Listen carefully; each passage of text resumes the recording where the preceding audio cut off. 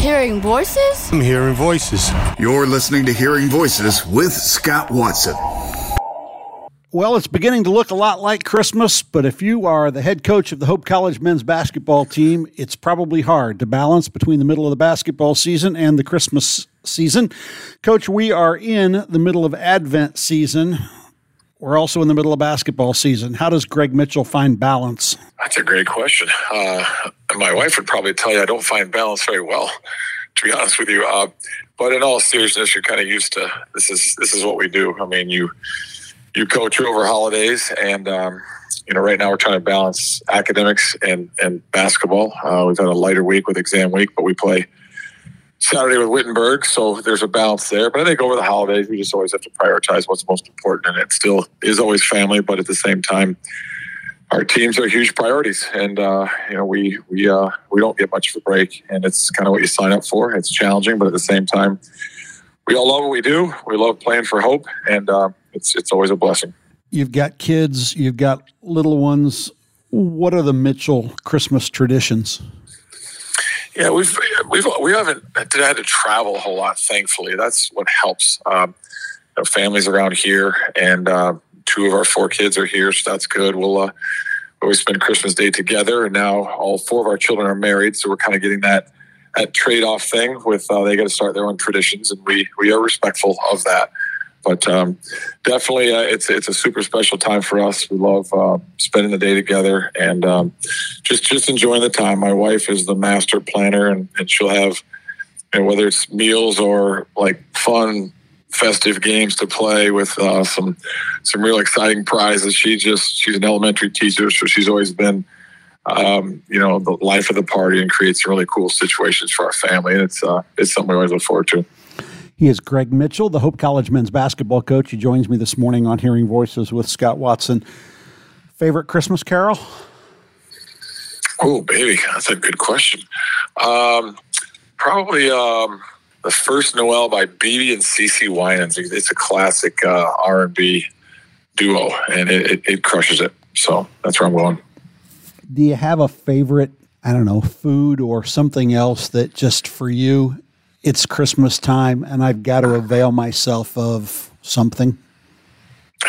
Man, not really.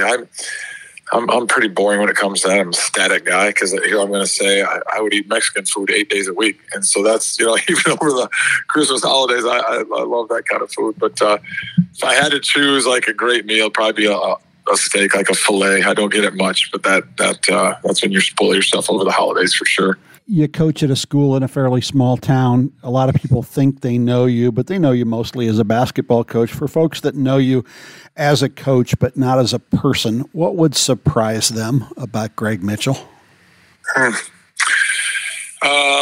Pretty emotional guy. I think I inherited this from my mom. It doesn't take me much to tear up. Like it can be a really emotional commercial or just watching things that kind of tug on the heartstrings. So yeah, there's some genuine emotion there. I think now that I'm a grandfather, spending time with the grandkids is just the best thing going. And so just appreciate that time and things that can get on you. Yeah, just tear ducts, man. Open tear duct. He is Hope College men's basketball coach Greg Mitchell. We're talking Christmas, and we're going to move to basketball. We're available 24 hours a day at WHTC.com. Coach, turnovers late in the game are the things that get the headlines. Obviously, no game is won or lost in the last few seconds of the game. But when those turnovers come from veterans, and I don't want to pick on individuals, it's got to be particularly maddening. What's the solution for late turnovers from veterans? Yeah, I mean, it's concentration. It's trying to create pressured moments as much as you can in practice. But so many times you just have to go through it to learn from it. And those were, 2 tough games for us. We scheduled elite opponents for a reason, not just to play them and strengthen up your schedule, but to beat them. And, we played really well against Whitewater especially. I didn't think we played as well against Platteville, but in both situations we had chances to win late, and we didn't. So, it's hard. I think sometimes the more you talk about things, the more it plagues them. I believe in our guys, but at the same time, I think those games got their attention, and we know when those circumstances come up again, we'll be better prepared just because there has been experience. But yeah, we try to like I said, create as many of those pressure situations as you can in practice, just so they have that experience. But man, there's nothing quite like it. So you go through it, you learn from it, you believe in yourself, and you kind of file it away, and hopefully it comes to benefit you down the road. As a team, you're shooting 31% from three-point land. You've got a big, tall, strong team underneath the basket. What's the tension between throwing up the three and just pounding it down low? Balance, and we got to shoot it better. We all recognize that. I think the first 3 games we shot it pretty well. Last couple of games just hasn't been where it needs to be. I think we have a pretty good shooting team, but it's like, thankfully we do have a post presence, and that's been pretty reliable. But I think to be elite, to be successful, you have to be able to shoot from the arc, and that percentage has got to go up. And I think that goes up when you take better shots. I would say some of what has plagued us is some early clock threes where we didn't really work to earn a better, kind of would call like a toe up three, where you're able to nestle up the arc. I think some of our shots have been a little bit too deep and maybe a little too quick in the shot clock. So that's certainly been a focus for us. But thankfully we do have the personnel to be balanced. Now we just have to have the IQ to execute the balance of the inside out game. But I think we'll start shooting it better. And it's certainly something that has to get better for us to find our potential. The Hope College Flying Dutchman host Wittenberg tomorrow, Saturday at 3 p.m. at DeVos Fieldhouse.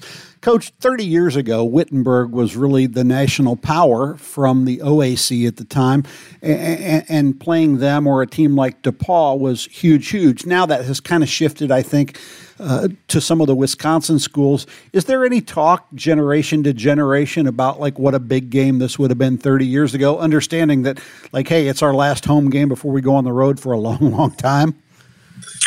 Yeah, it's been a while, so it's kind of hard for that to resonate with our players. Certainly, the staff, we're all well aware of their tradition, and Witt is of ours too. And it was great to go there last year. It was my first time at Witt, and you can just kind of see, sense, and smell the history of the program. And so 2 great names. Other teams have kind of taken over the top spot in that league, but at the same time, they're going to come in here 7-3, playing really good the last couple of weeks, and they definitely have our attention, and we're excited for the opportunity Saturday. 3 p.m. Saturday at DeVos Fieldhouse before the Flying Dutchman take to 4 games on the road to end this year and to begin the next year. Greg Mitchell, Merry Christmas. Thanks for the time on Hearing Voices. Scott, Merry Christmas to you.